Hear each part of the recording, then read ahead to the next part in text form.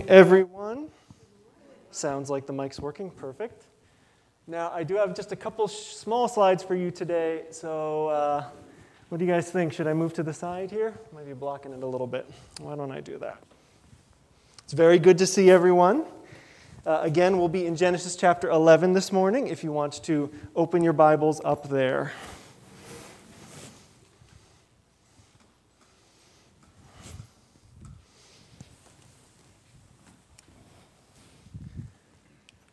All right, perfect. Let's open in a word of prayer. Lord, we praise you. We thank you that you are building a kingdom, that you are building a church, and we, by your grace, are invited to take part.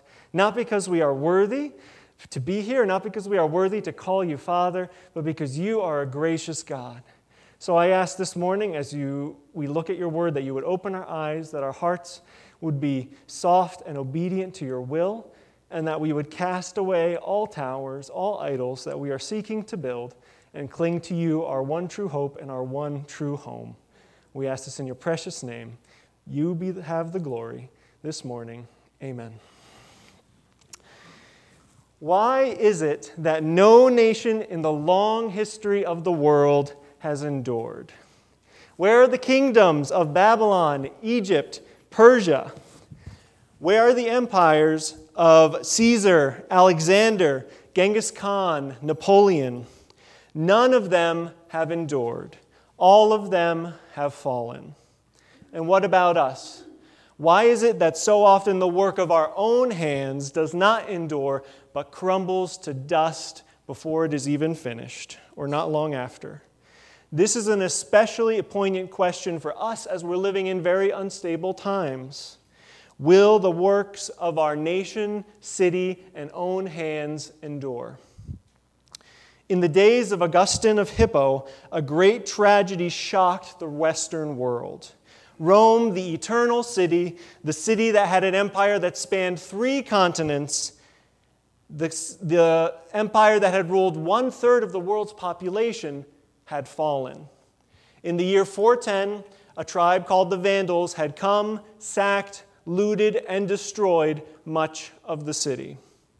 And so people were asking the same questions we would ask if something terrible like that happened to one of our great cities. How could this possibly happen? Where was God in this? And Augustine, being the wise and sensitive pastor that he was, wanted to help people answer this question. And so he wrote a book that has become famous in Western literature, a book called The City of God. And in this book, Augustine says that since the beginning of history, 2 parallel societies and 2 parallel cities, as he calls them, have existed. An earthly city, which many have called the city of man, and a heavenly city, which Augustine called the city of God. And he argues that if you understand these 2 cities, it's the key to understanding ourselves, our history, and our future. So this is what we're going to look at today. Why do we rise and why do we fall? So today we'll be looking at a tale of 2 cities, and our text is Genesis 11, 1-9. And the big idea of this passage, friends, is in the story of the Tower of Babel, we see that all our efforts to build lasting good in this world will crumble unless God himself is the builder of our city. And we will see this in 4 points. We want to build a lasting good, but we build with the wrong materials. God in grace frustrates our plans, and God in love calls us into his own city. So here in the story of Babel, we have a story at the beginning of the Bible, at the beginning of Genesis, and at the beginning of history itself. The story takes place in Shinar, what today most historians would refer to as Sumer or Mesopotamia. And indeed, this is the place where many of the very first cities were built. We know this. But this is not just the story of the building of one city. In fact, the author here skillfully uses this story as a satire, a type, a model for all human culture building from this point forward. This story is history in a nutshell. and in this story is Augustine's City of Man. When we first start reading the story, though, it doesn't strike us all as that bad. In fact, there's a lot we can sympathize with in this story, because the story starts by reminding us, there we go, and we'll do one more, Steve, if you're in the back there. And if the mouse isn't on the main screen, we can do that. It might just be slow. Thank you, guys. We all want to build a lasting good. So people have always been trying to build a better world, a more secure, good life for themselves. We're no different, and the people at Babel were no different. So in verses 4 to 5, I'll read again, it says, "Then they said, 'Come, let us build ourselves a city and a tower with its top in the heavens. And let us make a name for ourselves, lest we be dispersed over the face of the whole earth.' Their aim is to build a city with a tower. And that doesn't seem all that bad, does it? We do that every day all across the world. That's not an evil thing in and of itself. And why do they want this? Well, let me summarize with 3 reasons for you. They want it for security, they want it for significance, and they want it for spirituality. So let's look at these. First, security. The safety of a city tucked behind its walls would give people a secure home, a secure existence. Their homes and businesses could flourish without fear. And importantly, rather than everyone being scattered, everyone would be gathered into one place. But also significance. They wanted to make a name for themselves. They want to be well known. They want to have a good reputation. They want to have a legacy. They want to be respected. And last, spirituality. These people aren't a godless society. In fact, if you read carefully, you'll notice God is actually a big part of their plans. This goal becomes clear when you look at what they want to build, a tower with its top to the heavens. And most scholars agree that in this time and in this place, when they talk about a tower with its top in the heavens, they can mean one thing and one thing only, and that is a ziggurat. So just to give us some context, security, significance, spirituality, I'm actually going to show you a couple quick pictures, which is why we have this today. So here you have a picture of a ziggurat. Ziggurats can be found all over this part of the world. And what they were, as you can see, is huge stepped pyramids. You can almost think of it like a multi-layered wedding cake built out of brick and stone. Ziggurats, though, didn't have anything inside them. They served one purpose, and one purpose only, to be a giant stairway. At the bottom of the ziggurat was usually some kind of temple where the people would worship, and at the top of the ziggurat was a room for the deity, for the god of the city. And they would put a bed in there, and they would put a table with food in case the god wanted to come down and visit. So this is a picture of the ziggurat at Babylon, which, interestingly enough, in ancient inscriptions is actually called the Tower of Babel. And you can see some size comparisons down there at the bottom. Pretty big, half the size of the Great Pyramids. And just as a little more context here, this is a partially reconstructed ziggurat at Ur in Iraq. And you can see it's only like halfway built up. There's people at the top, just to give you a sense of scale. So these were massive structures. And again, they took place all over in this part of the world. In fact, this ziggurat at Ur is the same town that Abraham and his family comes from. So these people didn't want to leave God out of their project. In a way, they were inviting God into their city. God himself will be honored by our tower. These were spiritual people.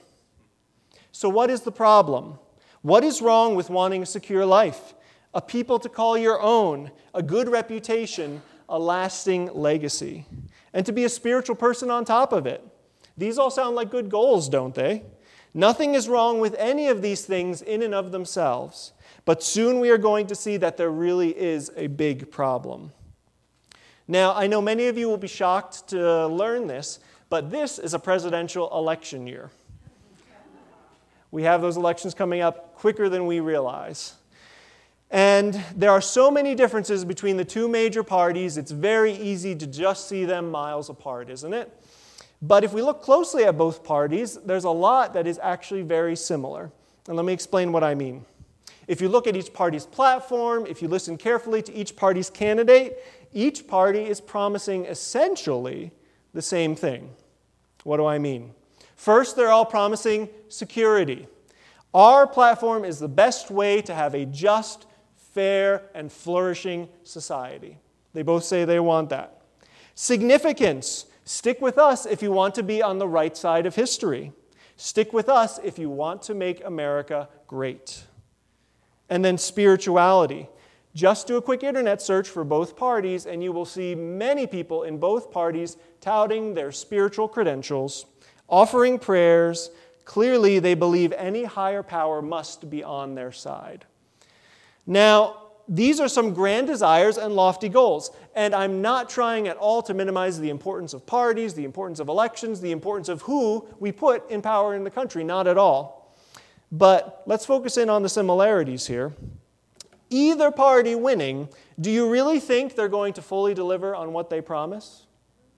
Do you really think that either party is going to give us the security, significance, and spirituality we all hope for in this country?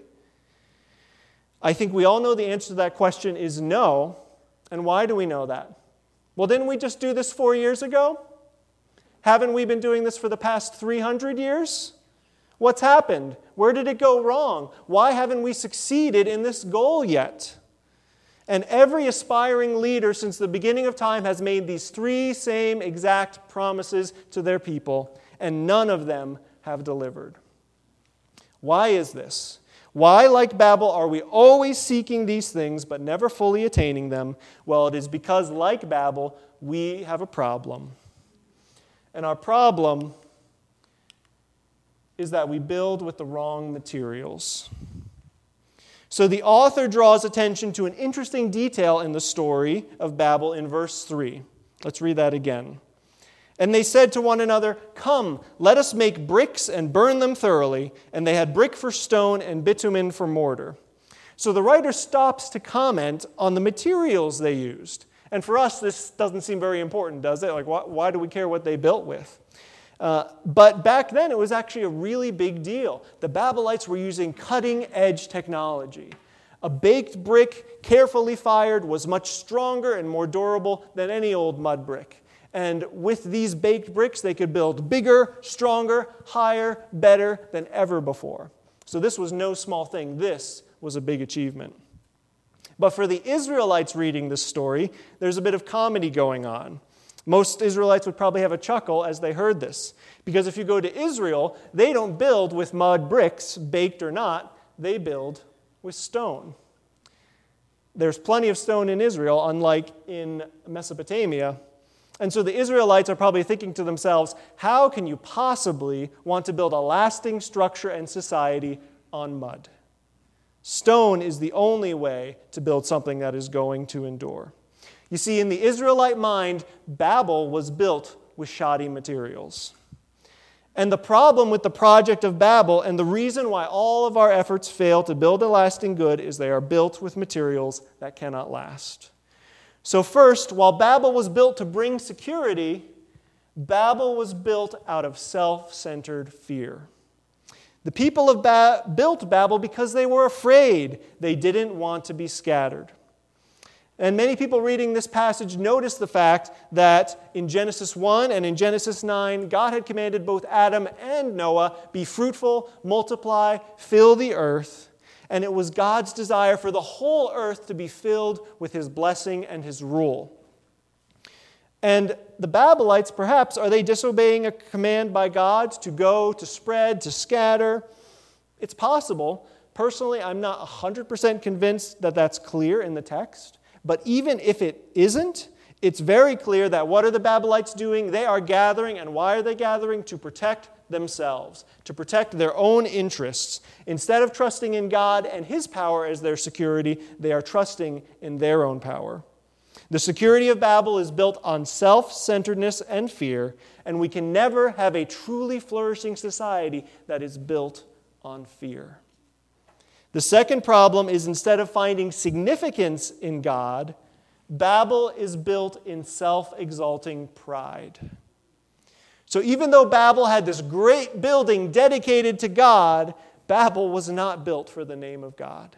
And the makers are very clear about this. This was not for the glory of God. This was for the glory of the builders. God was an afterthought.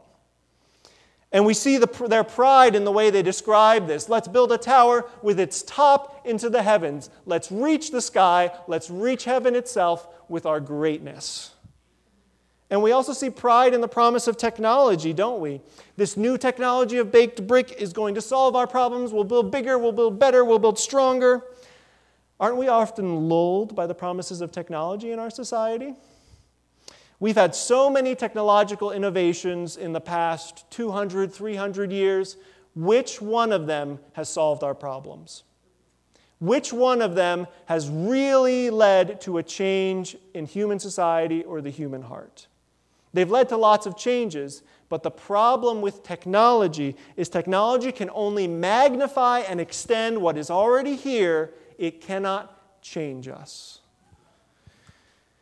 No technology could fix the proud, selfish, and fearful hearts of the Babylonites, and all it did was turn their sin and pride and selfishness into epic proportions.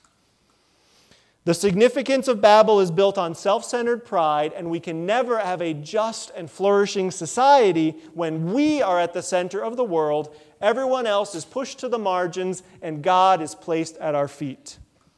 And this brings us to the third point, because the third problem is instead of letting God set the standards for spirituality, Babel was built to bring God to our level. And perhaps I think this is the worst sin of all of the Babylonites. While the Babylonites seem to be honoring God, do they ever ask Him what He really wants? Do they ever consult with Him? God, would you like us to build a temple to you? Would you like us to build a stairway to heaven? Do they ever sit down and say, God, whatever your will is, we will do it? No. The tower was not built to worship God, but to domesticate Him, to make God like us. Instead of seeking to follow God in His plans, the Babylonites are calling on God to join them in their efforts. They want a God who will smile down on them, on their efforts. They want a God who will join them, who will bless them, a God who will make their city and their tower His home. Do you see how twisted this is? Do you see what an affront this is to the glory, authority, independence, and majesty of God? And in this story is the story of self-made, man-centered religion. History is filled with great religious projects, ceremonies, passion. In fact, the history of Christianity is filled with those things.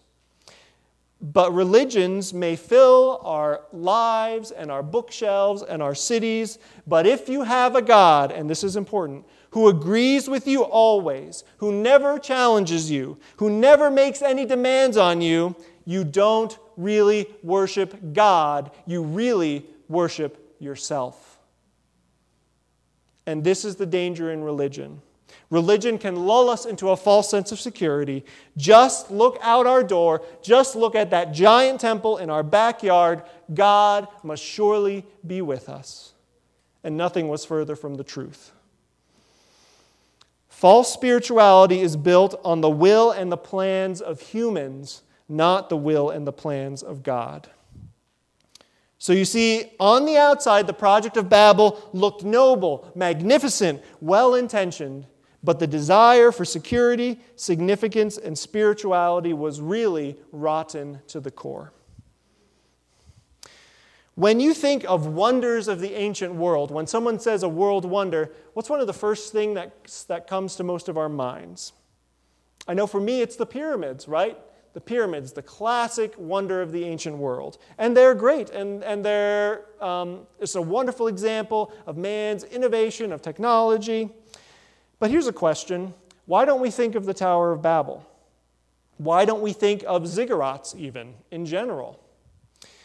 Well, the ziggurats are all gone. There's very little left. Because you see, when you go to a ziggurat and you peel back the front layers of the bricks and the fired bricks and you pull that back, guess what's on the inside? Nothing but dirt. The ziggurats are filled to the brim with dirt. And so when those mud bricks over time start to erode away and wash away and lose their power, guess what happens? The rain comes and the flood comes and the wind comes, and all of a sudden the ziggurat just starts to disappear. That's why we don't think about ziggurats anymore. That's why most of them are gone today. But a pyramid, what is a pyramid built out of? Solid stone. A mountain of stone. Here they stand thousands of years later while the ziggurats have crumbled to dust. Because you see, friends, just like Babel, we will never be able to build a lasting good unless we build with the right materials. And this is not just a message for the leaders and the political elite, but this is a message for our individual lives. How many of us build our lives around security? What we are really seeking is to secure a good life, a safe time, comfort. We don't live primarily in trust and dependence on God. We don't live for the good of our neighbors. We live in self-centered fear for the good of ourselves and the good of our tribe. And there is nothing wrong with wanting to be safe and secure, but I think you see the point. How many of us build our lives around significance? We are trying to make a name for ourselves. We want to be respected. We want to be well known. We want to be remembered, leave a legacy, be loved. And there is nothing wrong with any of those things. But really, we are just building a world of self-centered pride. We want to be the center of attention. We want to be the center of the world, and God's name and God's glory are just an afterthought, if they're even thought about at all. And how many of us have deluded ourselves into thinking that God is pleased with us, that God smiles down on everything we do, that God approves of every desire in your heart, and we have never really stopped, bowed down before Him, and listened to His word and asked Him, God, what do you want me to do with my life? What do you want me to build? How many of us are building our own towers of Babel? How many of us are living in the city of man, even as we sit in church or even as we listen over the internet? We have spent half the story looking at the people of Babel and what they do. But now comes the center of the story, the climax. If you study the whole story through and the way it's written, it's actually beautiful in the way it's structured. Everything's in parallel, almost, if you will, like building a ziggurat. Let me explain. At the beginning and the end of the story, we have whole earth, come let us, build, city. And guess what's at the center? Guess what's at the top? This is the pivot point of the whole story. And the Lord came down. And in His coming, we will see two things: God's gracious judgment on the city of man and God's gracious answer to the city of man. So first, we'll see that God in grace frustrates our plans. Let's read verse 5 and 6 again. And the Lord came down to see the city and the tower which the children of man had built. And the Lord said, Behold, they are one people, and they have all one language.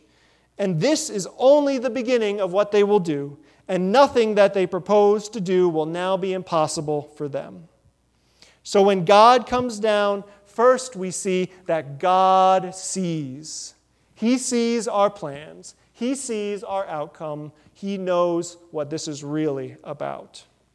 And the text is full of this great dramatic irony in the story. So the ambition of the Babylonites was to build a great tower with its top reaching to the heavens. Yet we get the impression that God has to stoop. He has to look. He has to come down. Oh, look at that. Look at that cute little tower that the Babylonites built. They had this great ambition, this great thinking of themselves, but compared to the glory and the majesty of God, this is nothing. Have you ever looked at a picture of the world from space? And sometimes people get all excited and say, look, you can see the pyramids, or look, you can see this, or look, you can see that. But what strikes you when you look at the pictures from space is not how big those things are, but how small they are, how insignificant.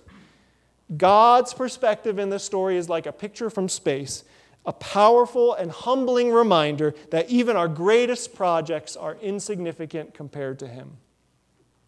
But God doesn't just see the tower, He sees the hearts of the Babylonites. He sees the project for what it really is, and He sees its ultimate result.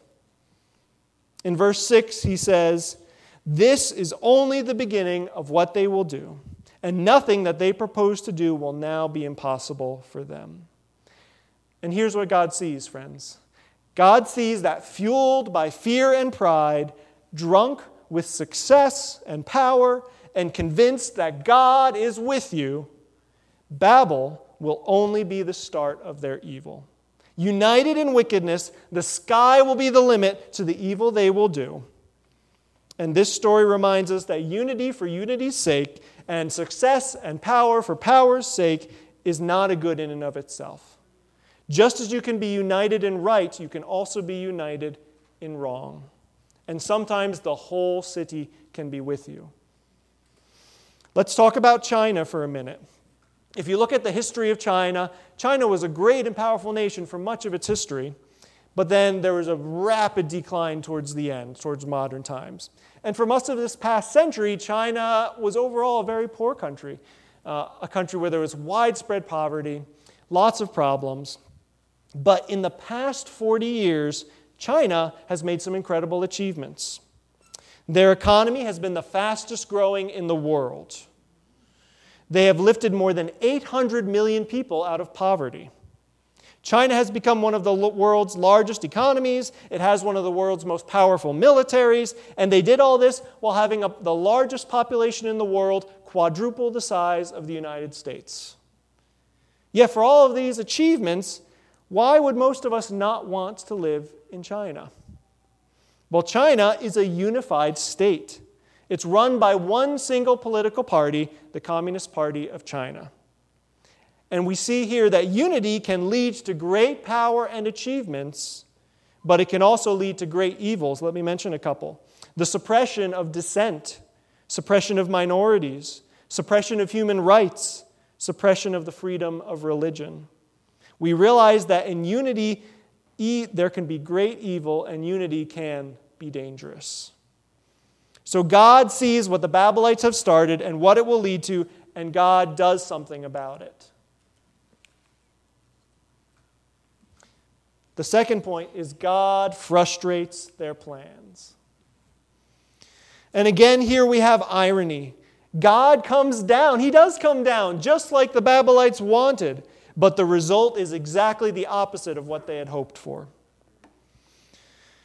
"Come, let us go down, let us confuse their language so that they may not understand one another's speech." And what is the result? "So the Lord dispersed them from there over the face of all the earth, and they left off building the city. Therefore its name was called Babel, because there the Lord confused the language of all the earth, and from there the Lord dispersed them over the face of the earth." Now, in this passage, some say when God says, "let us," that this is a reference to the Trinity. And that's certainly possible. I think it's more likely here, based on the context in the Old Testament, that God is speaking to His angels and His divine ruling council. He is asking them to join Him in judgment on the Babylonites. And in one last ironic turn, all that the Babylonites fear come to pass. They are scattered just as they fear. And they do make a name for themselves, but instead of a reputation of honor, it is a reputation of shame. With the Babylonites' language confused, they no longer have the unity or understanding to continue their project. Their city and tower is abandoned. And here's where I think we should stop and talk about the name Babel. Now, it's interesting, the word Babel actually occurs 260 times in the Old Testament.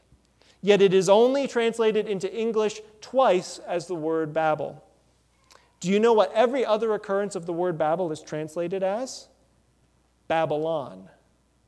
Babylon. one of the greatest cities of the ancient world. Babylon, the empire that would one day lead Israel into exile. Babylon, the prostitute of Revelation that persecutes the people of God. Do you see, friends?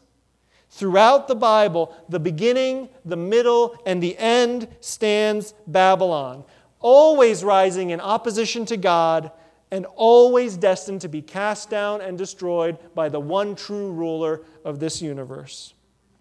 And the writer here does an interesting play on words for us. In the language of the Babylonians, Babel means gate of God. That's what this place was supposed to be. But in Hebrew, the word Babel means confusion. Babel sought to make a name for itself. Babylon sought to be the center of the world and the gate of heaven. But all Babylon has given is confusion and destruction.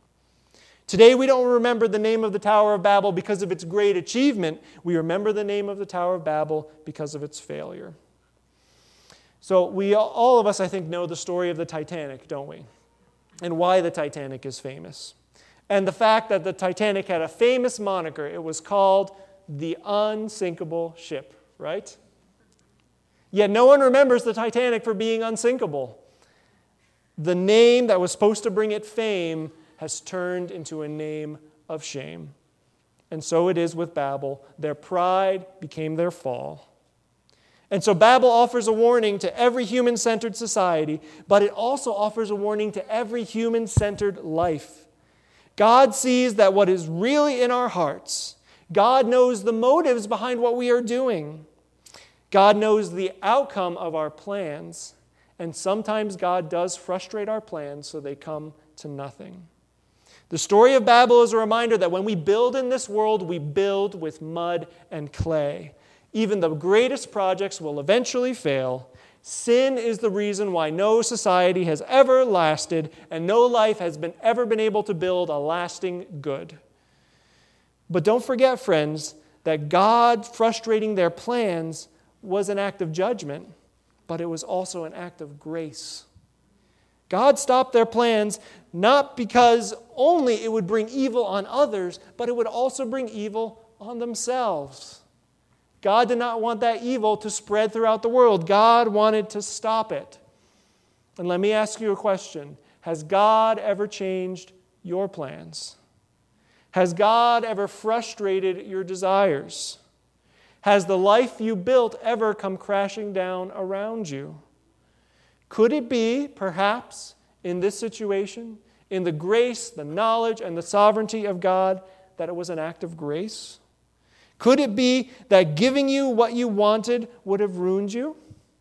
Could it be that the security and significance you were hoping for and longing for and thought it would give you would not have resulted?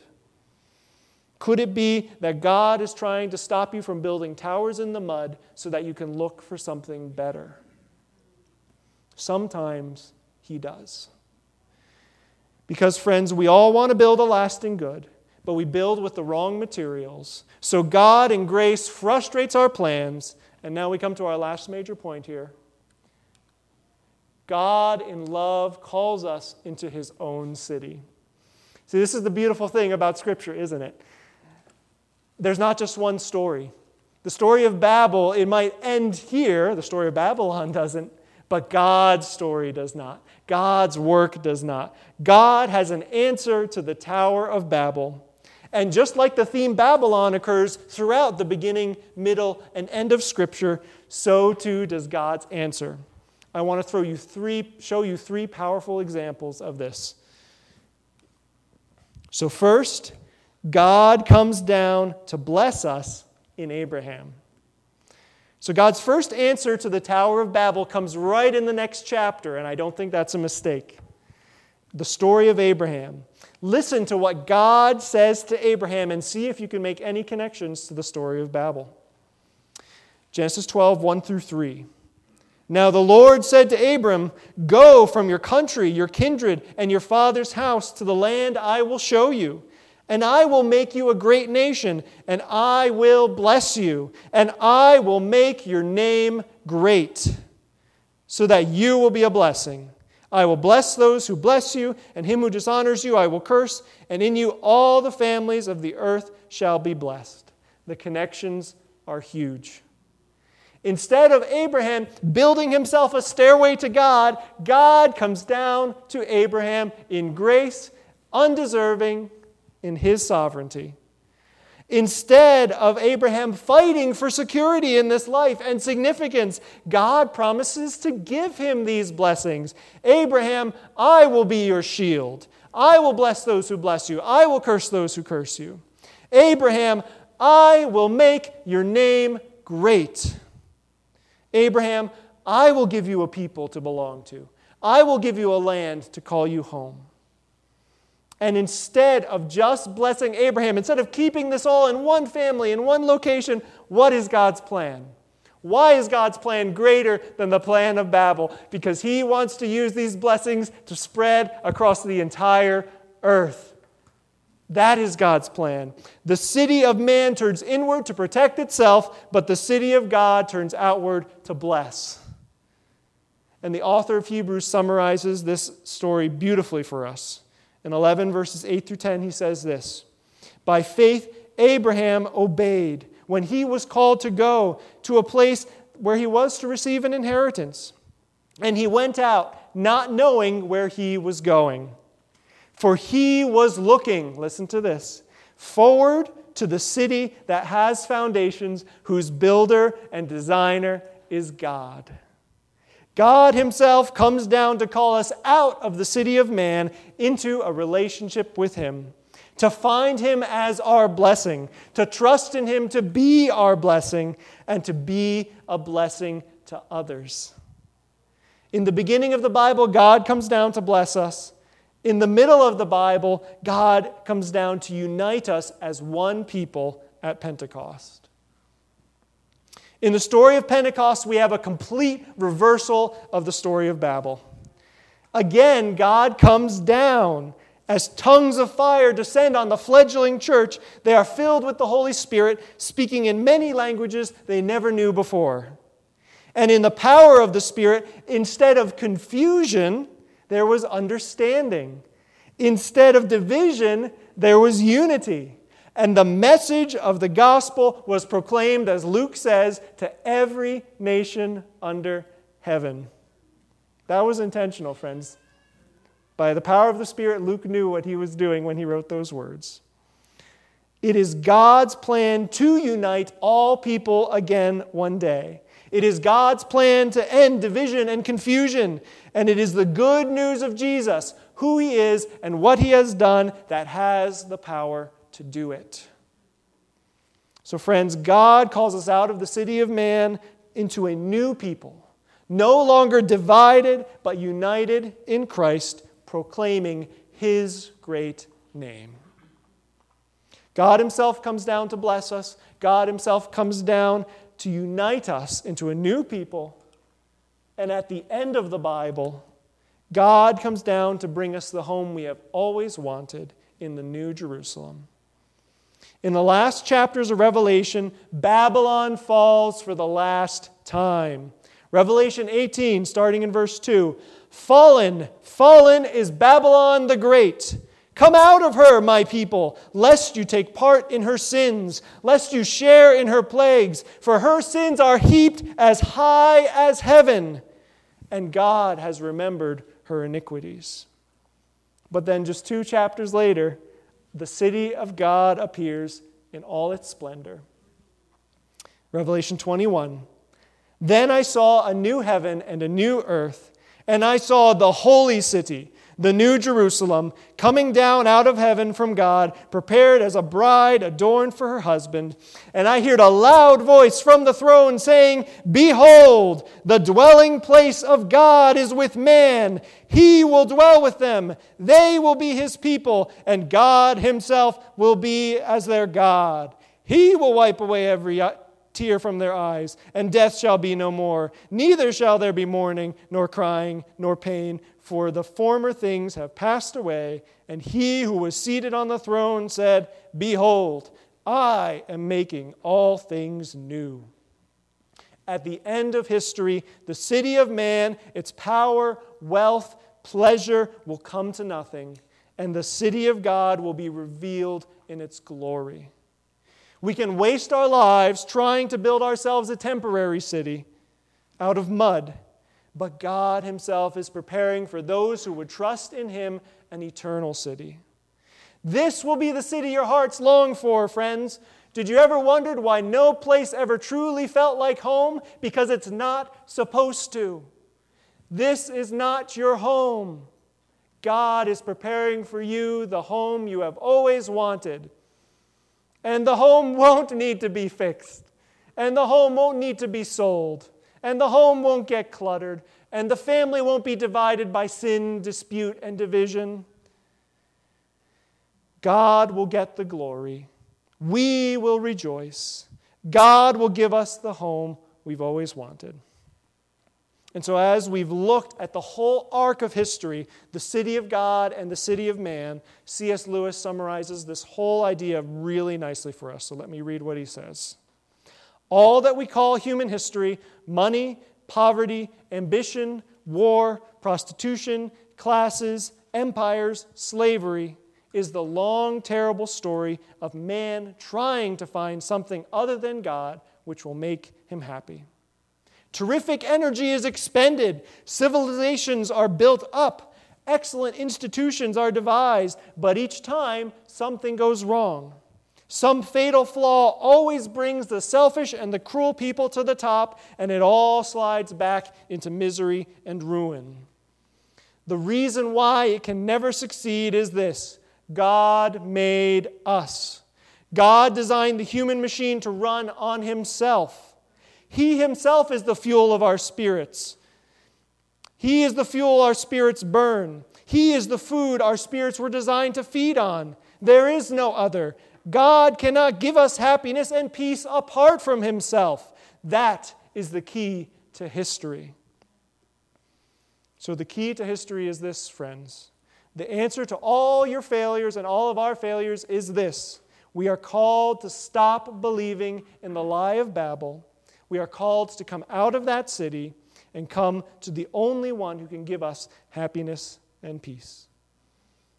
God calls you out of this earthly city to trust in His promises and live a life in devotion to Him. God calls you out of the city to be a part of a new people, the church, who will perform His will and spread His blessings over all the earth. And God calls you to put your hope in His eternal and glorious city, which He is preparing for you. And one day, there you will find your rest and your home. And perhaps, friends, God may be calling you out of that city and into His city for the first time today. Praise God. We praise God with you. We want to join you in that journey. We want to pray with you. We want to support you. Or perhaps, like me, you just need to be reminded of God's glory. You need to be convicted of how you build piles of mud for yourself and call them life. And we need to recenter ourselves and recenter our hopes in God, His glory, and His kingdom. That is what the story of Babel does. So in the story of the Tower of Babel, we have seen that all our efforts to build lasting good in this world will crumble unless God Himself builds our city. The tallest building in North Korea is a monument to shame. So let me show you a picture, actually. Here's a picture of the Ryugyong Hotel in North Korea in its capital of Pyongyang. It was begun in 1987 and designed to house 3,000 hotel rooms as well as 5 revolving restaurants at the top. However, when the Soviet Union, who was the biggest funder of this project, collapsed in 1991, the project was left unfinished. While the structure reached its height in 1992, it stood windowless and hollow for another 16 years. Finally, in 2008, the building was covered in metal and glass, and eventually 100,000 LED panels were put there to show elaborate video propaganda shows every day. Yet, isn't it ironic that the building that is meant to be a symbol of power and prosperity, a building that now hosts colorful pictures praising the regime of this country, is really an empty husk? On the inside, it is dark, barren, unfinished, and unoccupied. What was meant to be a monument to their success and culture is now an infamous monument to its failure. And it shows that this hotel has a nickname just like Babel. Babel's nickname was confusion. This structure's nickname is the Hotel of Doom. Babel is a hotel of doom. It is a reminder, friends, not to tie ourselves and our hopes too close to this world. It is a call to be on the right side of history. It is a call to join God in His project. The Babylonites said, "Let us build." Christ Himself said, "I will build my church, and the gates of hell will not prevail against it." Which city do you live in? Which city is your hope founded in? The city of God or the city of man? So let's close with the words of the author of Hebrews. "For we here have no lasting city, but we seek the city that is to come." Let's close in prayer. Father, we read this story and we realize in our hearts, even those of us who have been maybe following you our whole lives realize, or most of our lives, that our hearts are not very different from the Babylonites. We crave security and we fight for it. We crave to be well known, to have a reputation, to last, to be important. And often we delude ourselves into thinking that our spirituality is enough. But you in grace change our minds. You in grace come down and see how barren our hearts really are and how pitiful the structure of our lives is apart from you. So we ask you to come. We ask you to reveal what's inside of us to us. We ask you to humble us, to help us to build, to let you be the builder of our lives, to not center our lives on these little things. God, you give us these little things. These little things are good. These little things are meant to be enjoyed and meant to be blessings, but they are not meant to be our center. They are not meant to be our hope. Let us put our hope in your kingdom for the first time, for the thousandth time. And may we be a people, a church that is faithful in being built by your Son, Jesus. In His precious name we pray. Amen.